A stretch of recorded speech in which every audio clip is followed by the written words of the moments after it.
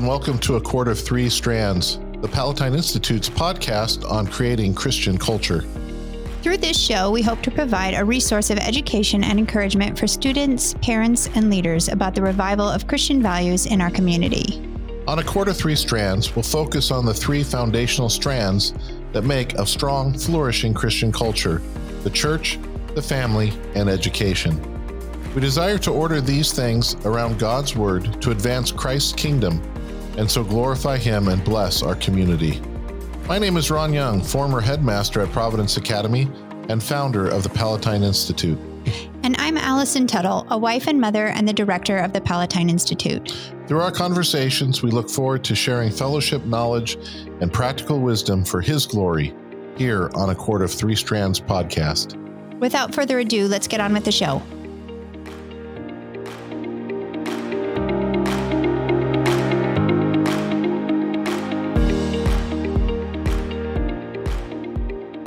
Hello and welcome back to A Cord of Three Strands, the Palatine Institute's podcast on creating Christian culture. Today we are recording episode 8 of season 6. And just again, as a reminder, we are going through the 10 commandments. So today our focus is the 7th commandment. Yes. We're making good progress on this, Ron. We are. Yeah. Yeah. It's been fun. Yeah. Although each time we do this, I feel more and more guilty. Same.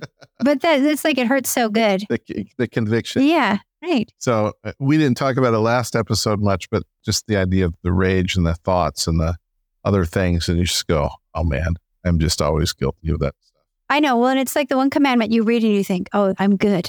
Yeah. On this one, I've got this one under control. Right. And then you're like, oh, shoot. Just the amount of times that my brother and I have provoked our other brother, like that's a lot of murdering. Yes. Sorry, Steve, if you're listening. Okay. But now we're at the this very non-controversial one. Yeah, our culture does not have a problem with this one. At all. Just kidding. Yeah.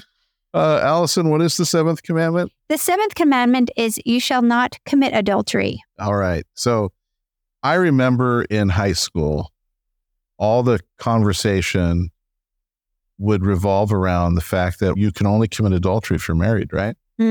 Right. So that's a clever way to think about it. Yeah. So all these other sins. And I remember a youth pastor going, the name of the sin of, sexual sin outside of marriage is called fornication. And you're not to do that either. Right. Oh, that falls in this category. That falls in that category. Yeah. Yeah. So again, if we talk about the law of God, the moral law is summarily comprehended in the 10 commandments. So we understand that the command, you shall not commit adultery, is this narrow thing that we can unpack. Right. Right. So all the other commandments in Scripture regarding sex and case studies and all this stuff, case laws, all kind of fit under this. Yeah. And so what we're going to do is we're going to find out that it's not as simple. Right. So, Allison, question 71 in the Westminster Shorter Catechism. What is required in the 7th commandment? The 7th commandment requires the preservation of our own and our neighbor's chastity in heart, speech, and behavior. Well, there you go. We're done now. We're done. I know. Yeah. Our own and our neighbor's chastity in heart, speech, and behavior. So chastity simply means only having sex in its proper context. Yep. Right. So I am a married man, and that means I can be chaste and still be having sex. Only it's just that I have to have sex with my wife in the confines of the confines of my marriage. That's still being chaste. Yes. Right. So it's not celibate. Right. It's chastity. Yep. But it's not just in behavior. Right. It's also in our speech and in our heart. Yep. All right. So let's expand on this. And so we'll go to the larger catechism, question 138. What are the duties required in the 7th commandment according to the larger catechism? The duties required in the 7th commandment are the following: chastity in body, mind, affections, words, and behavior, the preservation of chastity in ourselves and others, watchfulness over our eyes and all the senses, temperance and keeping of chaste company, modest in apparel, marriage by those who do not have the gift of abstinence, with conjugal love and cohabitation, diligent labor in our callings, and shunning all occasions of uncleanness and resisting temptations to it. Okay, so there's a lot here. There is. Chastity in our body, our mind, our affections, our words, and behavior. That's a tall order. So to go to the origin, let's just talk about that for a second. Yeah. So sex is a gift from God. It's one of the appetites he's given to us, right? Along with our desire for food and drink, he's also given us the desire for sex. And it's a good gift. Yes. It's just that through sin, we've perverted it. So God made Adam and Eve, and that is, and then the two, Adam and Eve, become one flesh. And the idea here is this: God, both made in God's image, male and female, he makes them, and then you have, and Eve came from Adam, and then the two of them become one flesh again, and they, being in the image of the Trinity, right, of God who is triune. God is perfect in love, and so what does God do? Well, he creates things other than himself to love. Yes. Because he's love, right? So Adam and Eve get together and create others they love. Yep. So this is how God intended it. So sex is for marriage, and its primary cause, the primary thing that it's meant to do is to produce children. Mm-hmm. Now, there are secondary things that sex does, intimacy and pleasure. Yep. So childbearing, intimacy, and pleasure. All those things are good. Yep. Within the confines of that marriage. Mm-hmm. What happens is our sinful nature, because of the fall, has twisted it so that we are seeking to pursue pleasure. Correct. And not necessarily intimacy or childbearing. Right. In fact, as soon as the pill comes along, it's treated as if sex is treated as if having a child is some mistake. Right. It's a bad outcome. It's a bad, right. That's weird, right? But if you grow up in the world, you're not a Christian, and you have birth control, it would seem like, why wouldn't you? Correct. Right? Why wouldn't you? Well, it's not the way God made it, and all sorts of problems come about when you're becoming intimate with people who are not your spouse. Correct. It's a horrible outcome. Yes. In fact, the more you do that, the less chance you will to be able to be married and to have a successful marriage. Mm-hmm. So, to my audience, stop it. Just stop it. There you go. All right, we're done. Oh. I've heard it said that like fornication ruins your committer, like your ability to commit. Yeah. Up to one person. Right. Yeah. Very true. Very true. And then because we love our sin, we will pursue it. And we might be afraid to pursue it in the behavior, but we'll certainly do it in our heart. Mm. Right. We have pornography is rampant in our world. Satan knows that this is like the easiest low-hanging fruit possible. Mm. Just get those little machines in front of kids' hands and he'll make sure they see all sorts of images to really wreck their lives. Yeah. That's just, yep. I've shared, I'm not sure on this program but I know I share this openly about my own experience. Like when I was young, I was 5th grade, going to spend the night at a friend's house, and we snuck in, grabbed his dad's penthouse magazines, these pornographic magazines. Yeah.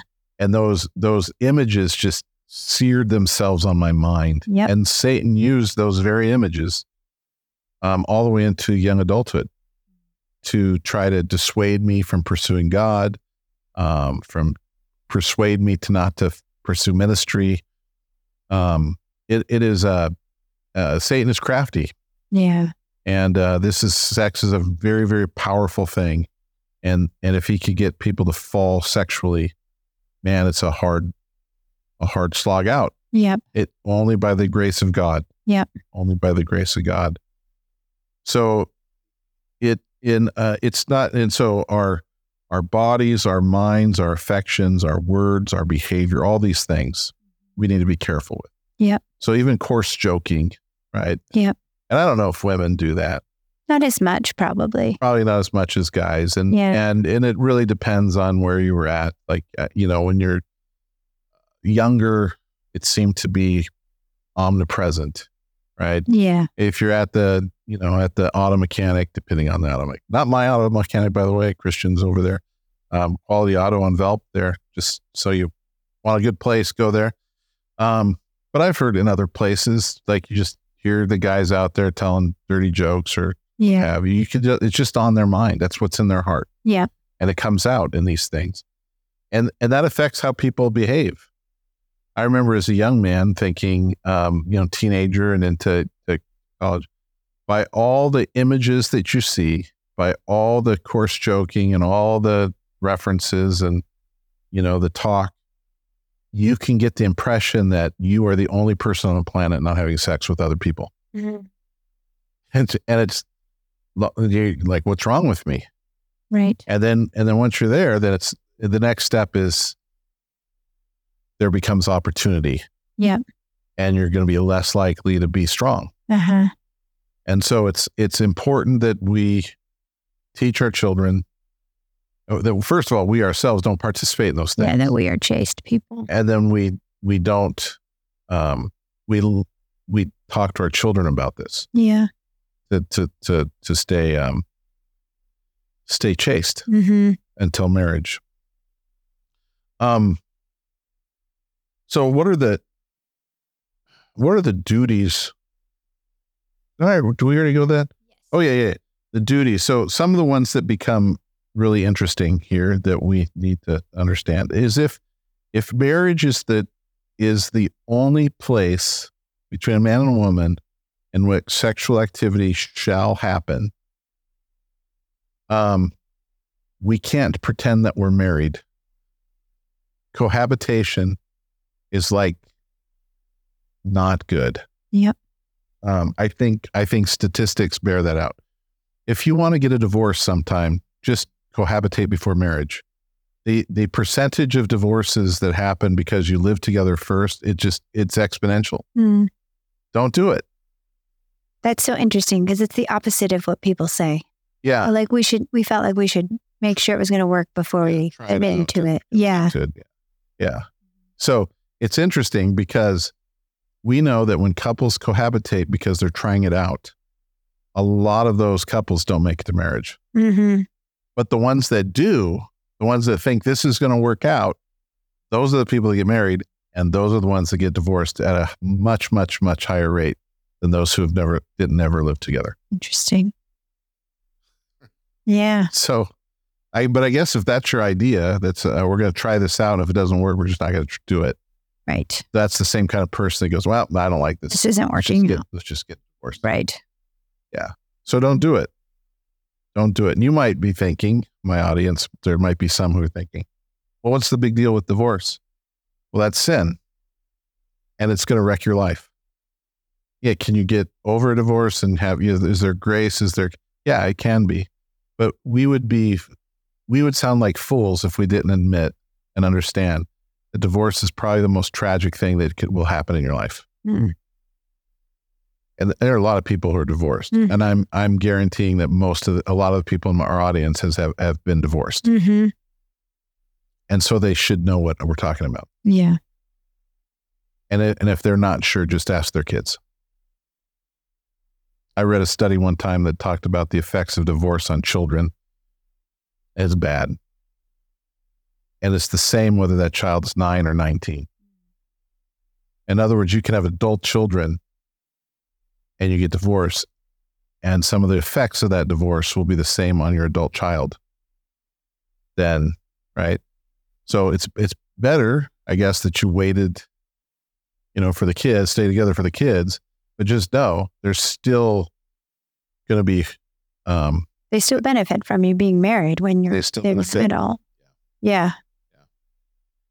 Yeah, it is not good.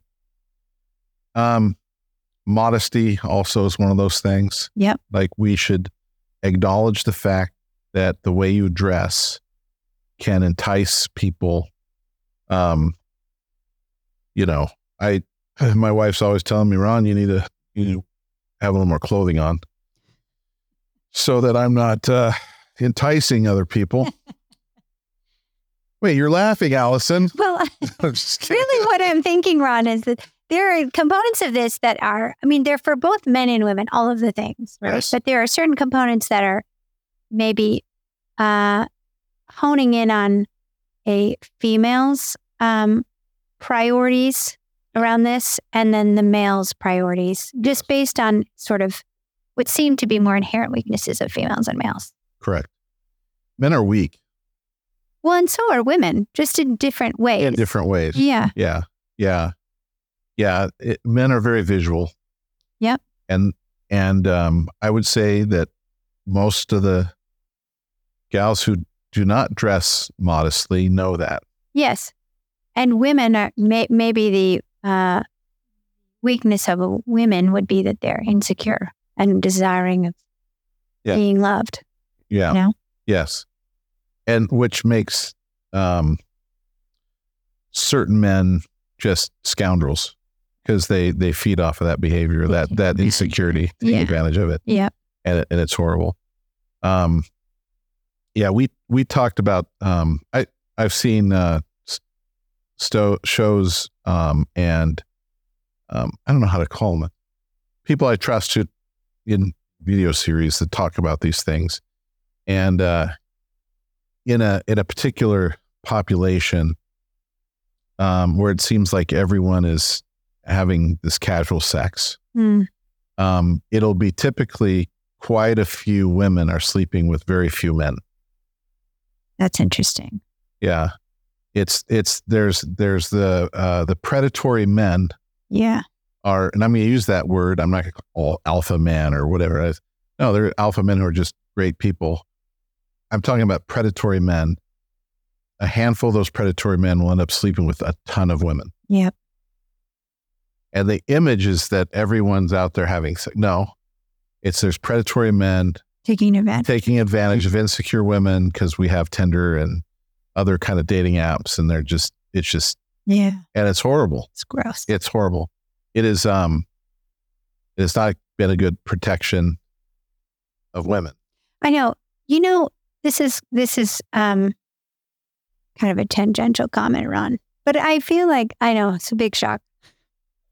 I feel like in most sins, women and children end up being the primary victims. Yes. And this is just one example. Yes. And this is, and I point this out in my Bible classes, 7th grade Bible class, we go through Genesis. Yeah. When it talks about the earth being filled with violence, that word violence has this idea of this overturning of God's created order. Mm-hmm. There are three primary things that the scriptures talk about in terms of violence. Those three primary violences are these: the rich taking advantage of the poor rather than providing for them. Yeah, caring for them. The strong oppressing the weak or taking advantage of the weak rather than the strong protecting the weak. And the third one, and this is a big one, is men taking advantage of women rather than protecting. Mm-hmm. Right? So the God-given role of a man as a protector is supposed to be seen in society, not just in a marriage, but a society. Yes. That men are supposed to be protectors of women. But when men become the predators and not the protectors, that's where society is going to fall apart. Right. This has been the problem with modern feminism. Yes. There's not a problem with the ability for a woman to be able to make a living. No. Or equal to vote or equal pay for equal work. Yep. Right. That's not the problem becomes when there's like, well, we're equal, so I don't need protection. Right. That there's somehow, let's just have this playing field where I can anonymously go, like on Tinder, to be able to date and not have to have anyone else involved in these decisions. Or I don't know how to explain that, but that sounds, if you're in your mid 20s or 30s or something, and I'm saying that sounds very patronizing, I apologize. But the fact is that there are predatory men out there who do all sorts of horrible things, right? Intentionally, and it's not helping women out at all. No. And even to point those things out, then you get accused of sexism or right, what have you. Stupid. Yeah, it is stupid, and it's not good. The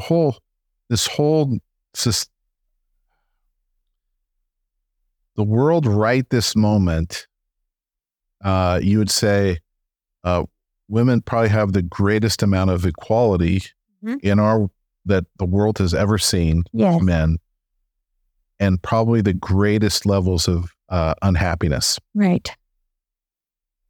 And that's what's sad. Mm-hmm. Right.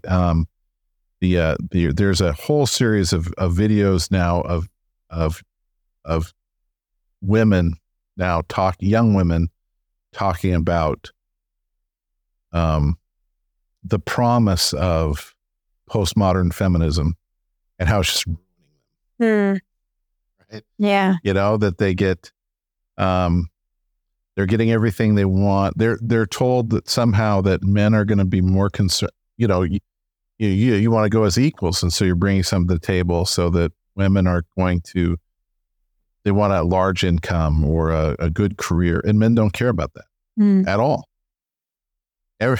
Men kind of expect they're going to provide and take care of, and if they have a career or not, that's not a consideration. It's not like, oh, wow, she's successful, I'm going to go for her. Yes. Right. At all. Men aren't thinking about that. Men are thinking, are they kind? Would they be a good mother? Seriously. Yeah. That's what men are thinking. And so these women who are becoming quite successful, but they've been sexually active, and men don't want to have anything to do with them. Mm-hmm. And now they're in their 40s, right, going, my biological clock is ticking down and I'm lonely. Exactly. And it's just they've been sold a story. And they kind of come to this thing, or they try to overtly, with their bottles of wine and going, oh, I'm so happy because I'm single. Okay, maybe but statistically you're an anomaly. Right. So we haven't, our society has been set up in a way that's, it's not good. Pornography is just a horrible thing that men get addicted to. It sets up horrible expectations that men have for women. Again, women are the victims. Women are the victims of pornography. Yep. It's men's sin, but the victims become women. Yep. And it's just gross. And we know this, like, hey, get addicted to pornography, and here's what you can look forward to in your life, right? Yeah. Just again, statistically, you're going to be more apt to not have a happy marriage. You're more apt to end up in prison. Literally all these horrible things from doing it. And we all know it, and we don't do anything about it. Yeah. Our society, I'm talking society. As a church, we need to do something. Yeah. So let's talk about this. Question 72. Mm-hmm. What is forbidden in the seventh commandment? The seventh commandment forbids all unchaste thoughts, words, and actions. Yeah, there you go again. Sums it up. Let's expand it a little bit, because then it's going to make you all feel guiltier or convicted and in need of the grace of our Savior. Yep. Question 139 from the larger catechism. What are the sins forbidden in the seventh commandment? The sins forbidden in the seventh commandment, besides the neglect of the duties required, are the following: adultery, fornication, rape, incest, sodomy, and all unnatural lust. Let's stop there for just a second. Yep. So one is the sins forbidden in that. One is the neglect of all the duties required. And I wanted to say then that conjugal activity in marriage is a duty. Mm-hmm. Right? So married couples ought to be having sex. Mm-hmm. By not having sex, it weakens the marriage and it makes people more prone to other sin. Yep. Other temptation. Other temptations. Yeah. This is one of those weird ones. The Bible describes it as the fact that when you're married, my body doesn't belong to me; it belongs to my wife. Mm-hmm. My wife's body doesn't belong to her; it belongs to me. Right? Mm-hmm. There's this, and so the only prohibition to refrain from sexual activity the Bible prescribes is if you decide to abstain for the sake of prayer. Yep. So there's a duty, a conjugal duty, right? To one another. To another. So it's interesting as a pastor, an elder, and you talk to people, and how sex can become weaponized. Mm. That's evil. Yep. Right? You can't just go, well, I don't like the way you're treating me, so I'm just going to withhold sex. Or I would like you to help out more with the chores. I'm going to withhold sex. That's like wrong. Yeah. It's wrong. It's manipulative. It goes against Scripture. It's unbiblical. It's unbiblical. It's sinful. It's horrible. Women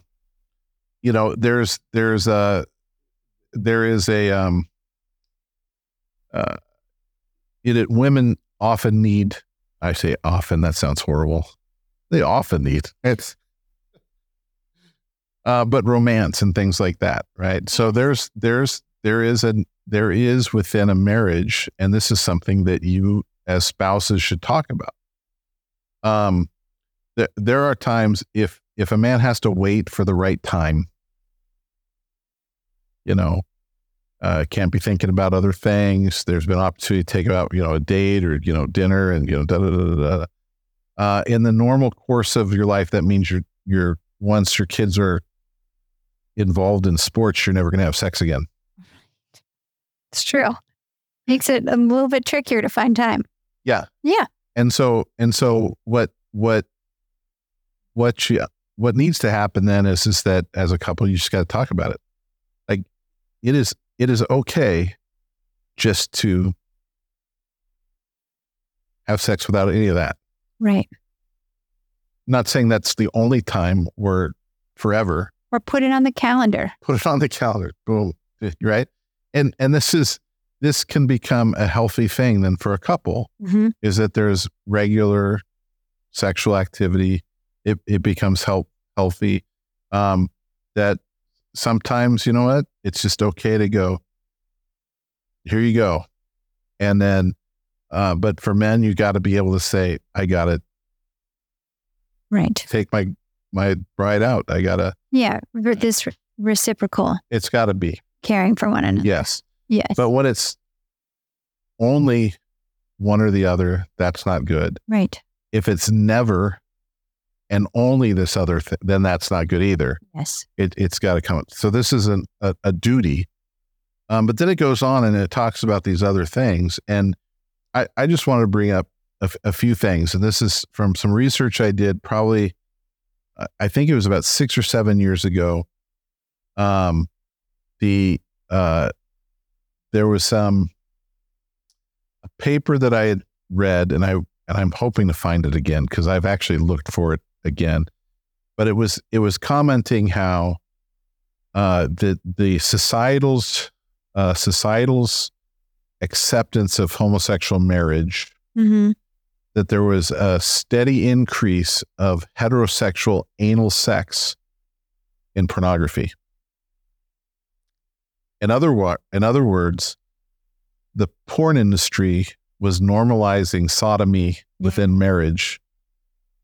Right. As a means of sort of normalizing sodomy. As normalizing status at large. Yeah. And when a percentage of the population began to think of sodomy as being okay in a heterosexual marriage, exactly, it became... You can translate it to yes, any other relationship. But sodomy is specifically outlawed in Scripture. It is not good. Yes. It's not how our bodies were made. Correct. We'll just put it that way. For our younger listeners. But these unnatural lusts, as they become normalized, then they just happen more and more, and it just keeps us on a slide down to worse and worse things. Yeah. All right, keep going. Okay, all unclean imaginations, thoughts, purposes, and desires, all corrupt or filthy communications or listening to them, wanton looks, imprudent or seductive behavior, immodest apparel, prohibiting lawful marriages and allowing unlawful marriages, allowing, tolerating, or running places of prostitution or resorting to them, entangling vows of singleness, undue delay of marriage. Let's stop there for just a second. Okay, most of these we get, right? Corruptions, wanton looks, imprudent or seductive behavior, immodest apparel, right? All these things, it's bad. But then there's this series of things prohibiting lawful marriages and allowing unlawful marriages. Yep. Right? So an unlawful marriage is a marriage between more than one person. Mm-hmm. An unlawful marriage would be marrying a close relative, mm-hmm. Marrying, a boy marrying their stepmom. There's all sorts of things that the Bible delineates. This is crazy, but it's happened, right? And the Bible prohibits those things. Yep. But then there's this also prohibiting lawful marriages. Here's a young couple, they want to get married. They're not unequally yoked. And then we're prohibiting it, right? Why? Because, the parents think they should go to graduate school first. Yeah. Right? Or yep. They don't have enough, you don't have enough money. Well, according to who? Right? Mm-hmm. It's a lawful marriage. Why would you get in the way? Why would you get in the way? Yep. Right. And this is the idea of prohibiting an unlawful marriage. It's not like when you can advise against a marriage because you think that there's issues. Mm-hmm. That's a different thing. Yes. Okay. Then there's the prostitution we could all get behind, but entangling vows of singleness. Yeah, that's interesting. Yeah. It was a little bit of a surprise, honestly. Yeah. And I think this is going back to nunneries. Uh-huh. Right? Yep. So the idea was, you get single people to take vows of celibacy, not chastity, but celibacy. Yes. And they're never going to get married, right? As for religious reasons or something like that. Uh-huh. Well, there's nothing in Scripture that would say that's a good thing. Right. Right. So it's good to vow, I'm going to remain chaste mm-hmm. until marriage. And even within marriage. Yeah. But to say, I am purposefully not going to get married and make some sort of vow in that regard, that's sinful. Right. That's not. I mean, part of the Protestant Reformation was all these women who, some of them were placed in there as girls, and now they're stuck in this life of being a nun. They were entangled. By vows. Yes. Good language there. It is. Yeah. It is. And then undue delay of marriage. I think this was a huge one in our society right now. Mm-hmm. The average age of a first marriage is 30. This isn't great. Right. Part of it, I think, has to do with our society has not allowed, Senator Josh Hawley and I, we talked a little bit about this in a previous podcast, but God didn't make us to wait until we're 30 years old to have sex. Right. It's a long time to remain chaste. Yes. Before marriage. Yeah. And, from a elder in our church perspective, right? If a young man believed that they can, after graduating high school, can produce an income that can support a family in a short amount of time, 4 years, right? They'll wait. They can do that. They got something to work forward to, even if they don't know anyone yet. Yeah. Right. So when I graduated high school in 1985, that was that I just assumed I was going to go to college and then I was going to get a job and get married. Like, that's just a no-brainer. So, when am I planning to get married? I don't know, somewhere, 22, 23, somewhere in there, 24, 25, maybe somewhere in there. My friends when you got married at 25, it seemed like late. Right. Right? Yeah. Now the average is 30. Right. So the myth is that kids will go off to college and they'll hear some sort of atheistic argument and then stop believing in God. I just want to tell my audience that really doesn't happen. Rarely happens. It rarely happens. Yeah. Typically what happens is your son or daughter ends up having sex with their boyfriend or girlfriend, and they'll love their sin more. Then the argument becomes the excuse. Right. The out. Yeah. The out. And it's usually sex that gets in the way. And from a young man's perspective, I would assume this happens within the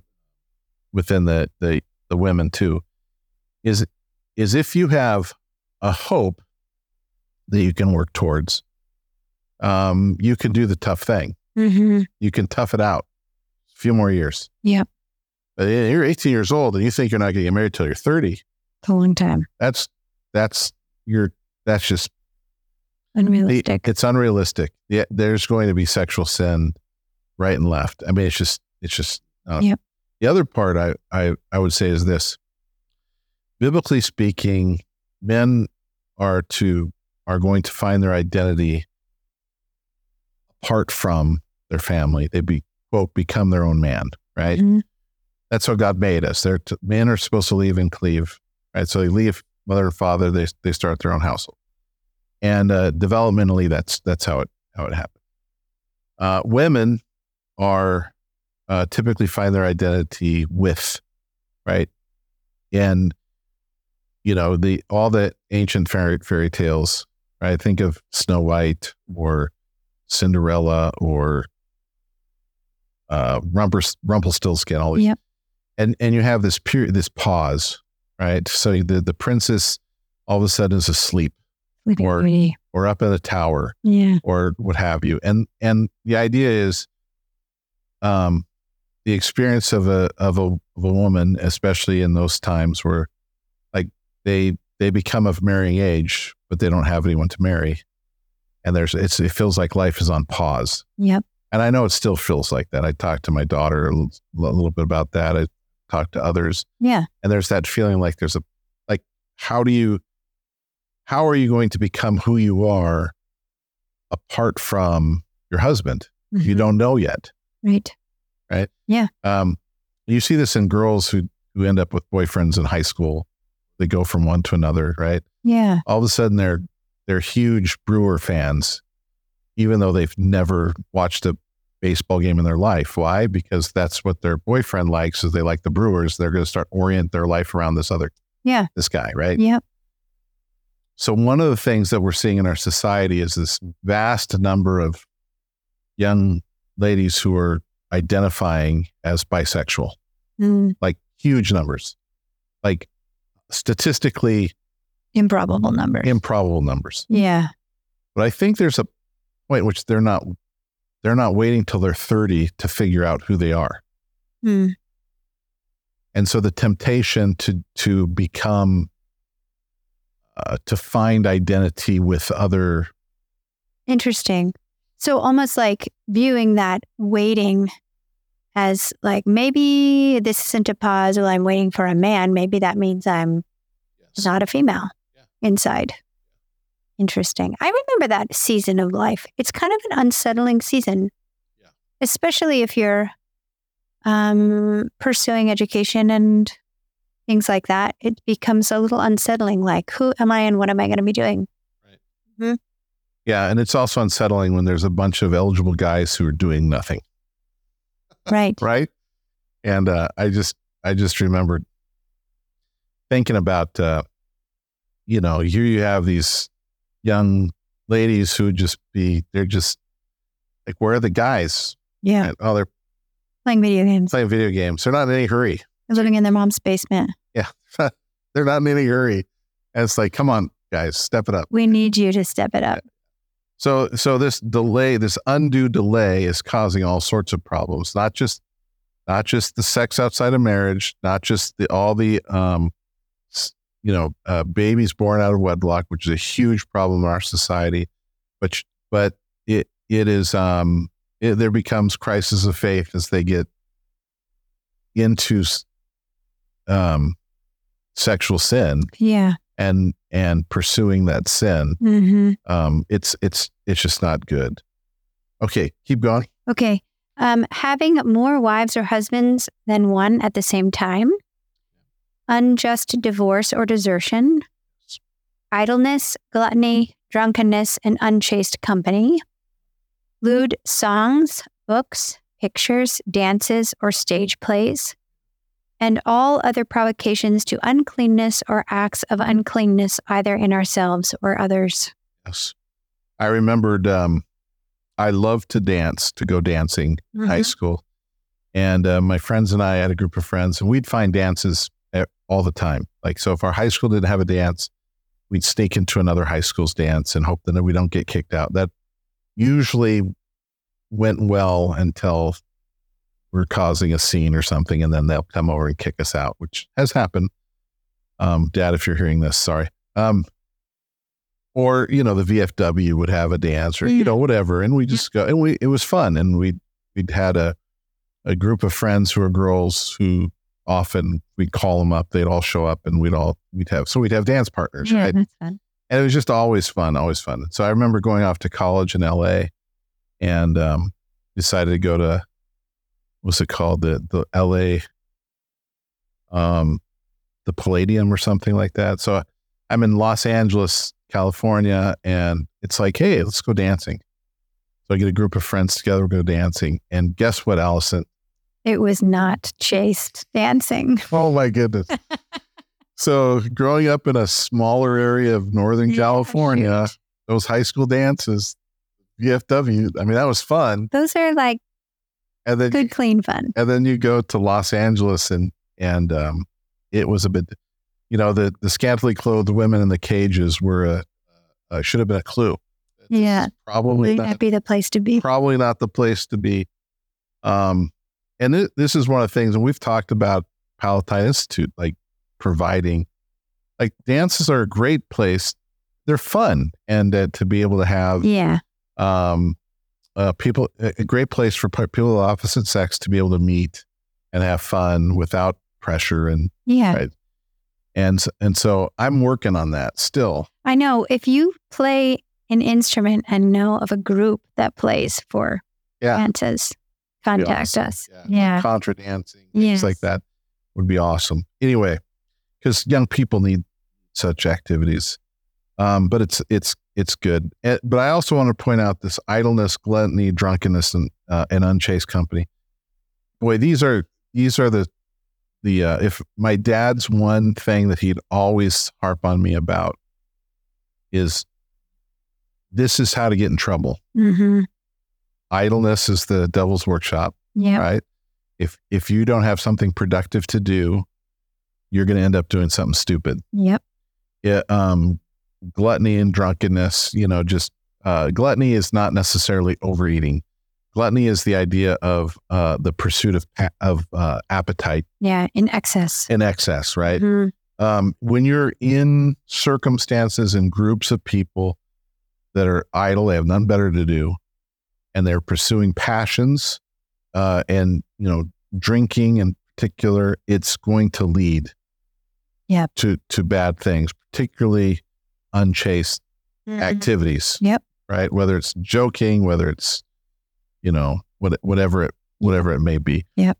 My dad would talk about nothing good ever, I got to be home at a certain time in high school. Nothing good ever happens after. And he's right. Yep. He's right. You only have idleness and unchaste company and after a certain time. Yeah. Go get some beer and, bad things are going to happen. Yeah. Always. Can I ask you a question about this? Yes. This is related to question 138's answer. One of the things that is stated as a required duty in the seventh commandment is diligent labor in our callings. Yes. Is that the positive of this negative? Yes. Yeah. Diligent labors in our calling. If you're not diligently doing the things that God has assigned to you, you're going to have room for all this other stuff. So it's one of those weird things in our culture is how much idleness young people have. And not even young people, like people my age have a lot of free time. Yeah, it's crazy. And it is crazy. But sometimes, I don't know. I wonder, what am I doing wrong? And then I think, well, maybe I'm doing something right. I'm just busy doing a lot of things that are good. Yeah. Anyway. Well, think about this. When you're actively doing the things that God requires of you, do you have a lot of time? No. For anger, for hatred, for lustful thoughts, for discontentment, or just even idleness. Yeah. No. Yeah. You need idleness is bad. And what we end up doing is filling our idleness with things that aren't productive or good. Correct. It's not leisure. Correct. It's idleness. Yes. So this might be a good thing to end on, is that there is a difference between leisure and idleness. Mm-hmm. So idleness means you're not doing anything either productive or contemplative. Yeah. There's no meaning. You're just existing and trying to figure out a way to then, what you end up doing is not fulfilling your higher callings, like contemplation of the good, the true, the beautiful. Yes. Instead, what you're doing is you're seeking to fulfill your appetites. Correct. Being distracted, right. So leisure would be picking up your Bible or picking up a book and reading. Yeah, reading Shakespeare in the summer. That's right. Imagine that as you like it.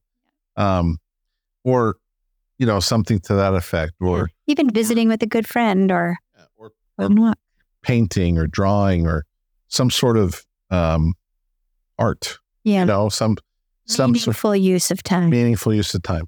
Yeah. Writing a letter, doing, things that are good.